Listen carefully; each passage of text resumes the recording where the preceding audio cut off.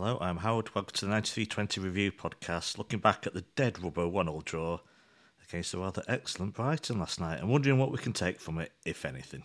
Plus, looking at the wider picture, how to deal with this downtime over the next 10 days, anything else that takes our fancy. To discuss all things City, I'd like to be joined, weather permitting, by Ahsan. Ahsan, are you there? I am here, Howard. Pending another power cut, I am here for the moment.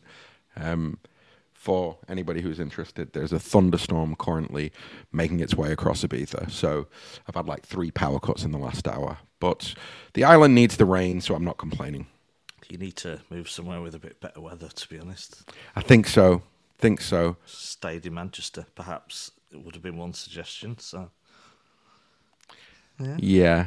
I mean, I've seen the weather in Manchester over the next 2 weeks, and I am quite jealous because it's definitely better than it's going to be in Ibiza. Wow. Yeah, that's a collector's item, isn't it? So, yeah, we have to make the most of it when the sun comes out here. So Definitely. Yeah. Hey, let's... the match itself, obviously we're going to discuss, but personally, I didn't take too much from it. I found it a very uncomfortable experience, actually, but we'll discuss that later. Because I didn't know how to feel about this match, so weird. For months it was looking like a very different type of match to what it actually was. Not that I'm complaining. You've not been on a podcast since you've come back from Manchester, have you? So no, I haven't. Hey, let's discuss that for a few minutes. How was your trip? How was Chelsea? How was everything else? How was Manchester? Yeah, I mean, it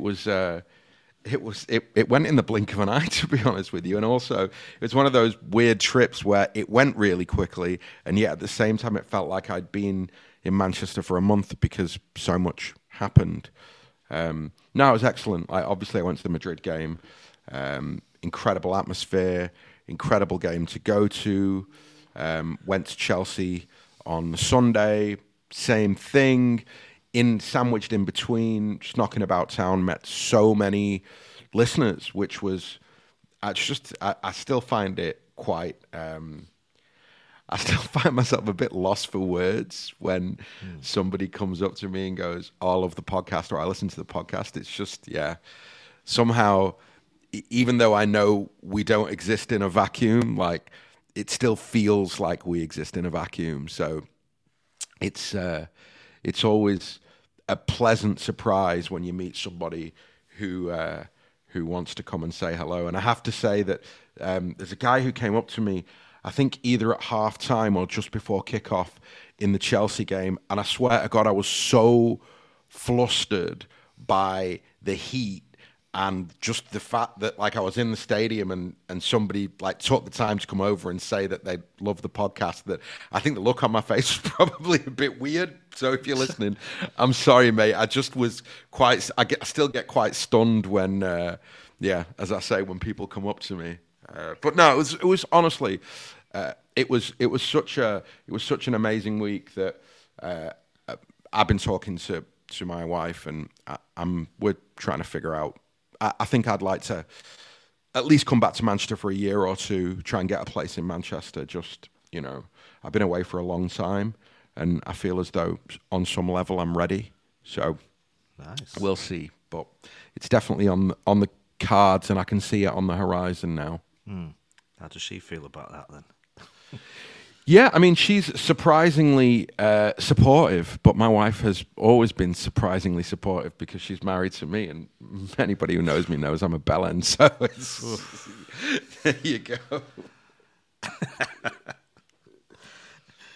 Fair enough. Well, that would be great. We could just split your time between multiple locations, just be a jet setter. So exactly. It's a good life to have.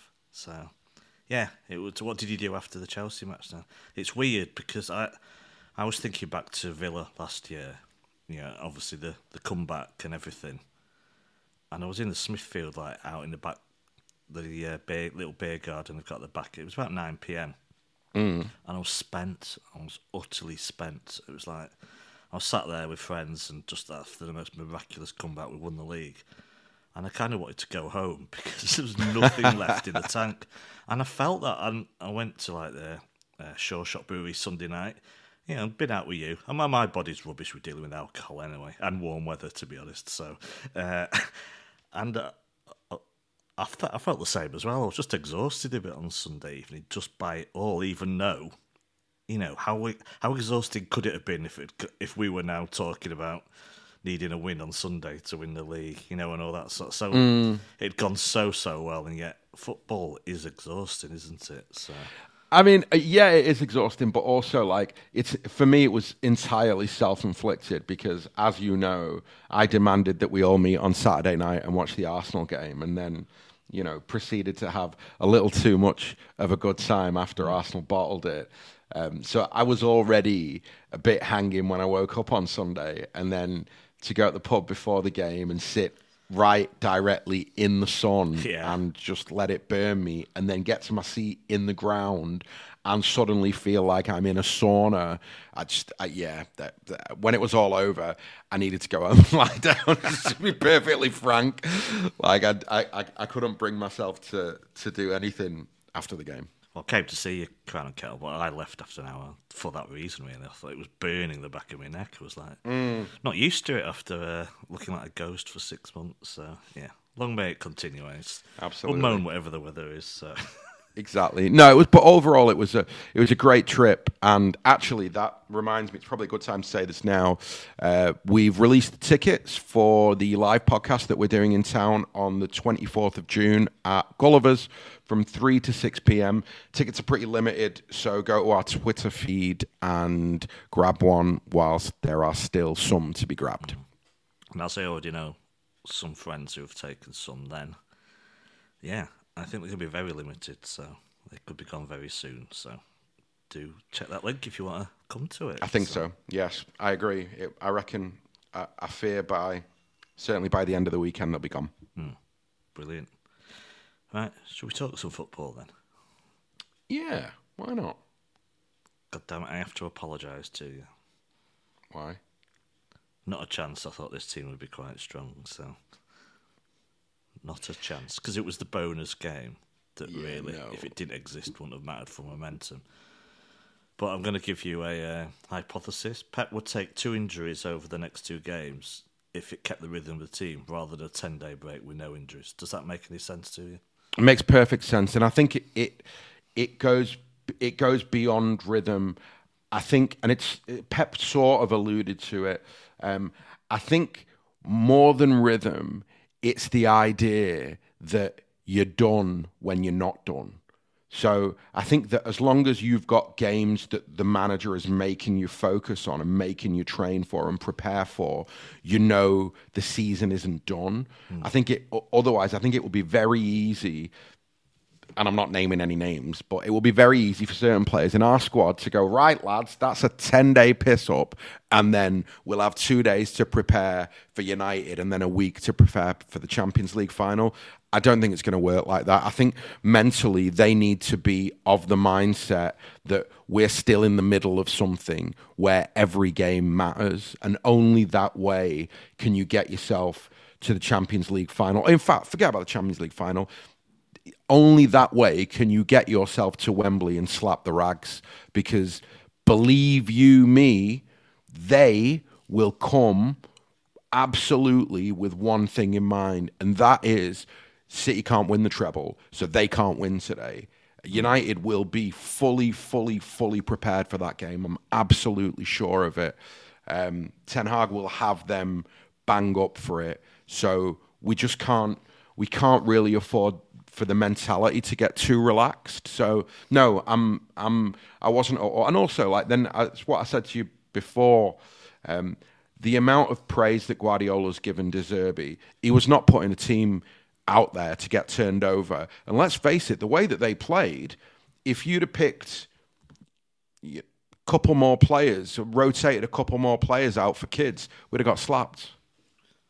Would there be any consequences to that? I don't think it's good. 2 finals. I just don't think it's good to lose games of football. As a football club, I think that what you have to remember is that all those lads will be on the bench, be at the game, be in the dressing room. Guardiola isn't going to go, oh, well, you lost, don't worry about it, the league's won. We've seen what he's like. The guy's obsessed, and so he's going to... I mean, he had moments of losing his shit last night in a dead rubber. Was it a friendly vibe? Was it? Exactly. It tells you everything you need to know about his personal hunger and motivation, and I'm sure that he will have... I'm sure that he will have impressed that upon the team. So... No, I don't think there's a way to coast to the finals. I think you've just got to approach each game. I mean, obviously you've got to have an eye on fitness. Obviously it's easier to make substitutions. It's easier for players to sit down and go, well, I'm something doesn't feel right, I'm out of here. But you still have to prepare properly, and you have to go into the game going, I'm winning this. Sunday night, obviously, resulted in a few niggles for players who didn't travel. But I assume you're all for that, having won the league, they have that evening off. Yeah, definitely. Yeah, pep talk they earned drinking alcohol, but I'd be very surprised if they were out there to 6 a.m. He said they drank all the alcohol in Manchester, which is a lovely, lovely little line from Pep. But can that be a bad thing if you want to keep focus? No, I think it's better for them to have a party. I think it's better for them to... I think it's better for... Look, firstly, you have to... The starting point has to be they've earned it. They've earned the right for that party. That's one of the most intense league seasons they can come up against, primarily because of how far behind they were and how many games on the bounce they had to win, whilst navigating an incredibly difficult fixture schedule in general, and then the Champions League and the size of the games, just in terms of having to face Bayern and Real Madrid twice. So to navigate all of that, to win all of those games, and then to win the Premier League, they fully deserved a night on the lash. But I think that'll be behind them now. Yeah. So, to the match. And I'm not going to break this down into little bits. What was I struggling with? I still rather this game didn't happen, because I just want the one game next weekend. I found it weird. Just first of all, you answer first. Did you actually sit down and just relax and totally enjoy this match, come what may? I absolutely loved it. It was one of my favourite games of the season to watch, because there was nothing riding on it, but both teams played like there was something riding on it. And so, as a supporter, you can enjoy Brighton's equaliser. Do you know what I mean? Like, you can enjoy their individual performances as well as some of our individual performances, and that you don't feel any guilt for doing that, because there's nothing really riding on the game. Yeah, I mean, if you're going to enjoy an opposition wonder goal, this was the game to do it in, to be honest. So, yeah, I found it weird. It's like, I still had that desire that, I don't want us to lose this match. You know, even if it was like 2-1, I'd been down in the dumps. I remember when we lost at home to Leeds? There was no one in the stadium at the time. They had 10 men. We were coasted to the title anyway. That left me in a mood all weekend, and it didn't matter. And it's just the way sometimes. I didn't know how to approach this match or just relax still. I guess I'm still in the zone until the season totally ends. I guess part of it was like that fear that an injury could happen at any point. Unlikely as it is, because, you know, it could happen in training. It could happen when they get out of the shower. It could happen anywhere. And just doing nothing doesn't really help them. It could actually, if they did nothing and wrap them in cotton wool, it'd probably increase the chances of an injury once the cup finals came. So you've got to keep that fitness. You've got to keep them in the zone. And I understood eventually why Pep did what he did. But I just found it... I just don't know how to cope with games like this. I should have been totally relaxed and just enjoyed two brilliant football teams going at it. But I guess if we didn't have two cup finals afterwards, I'd probably have been a bit more relaxed. So maybe it was related to that.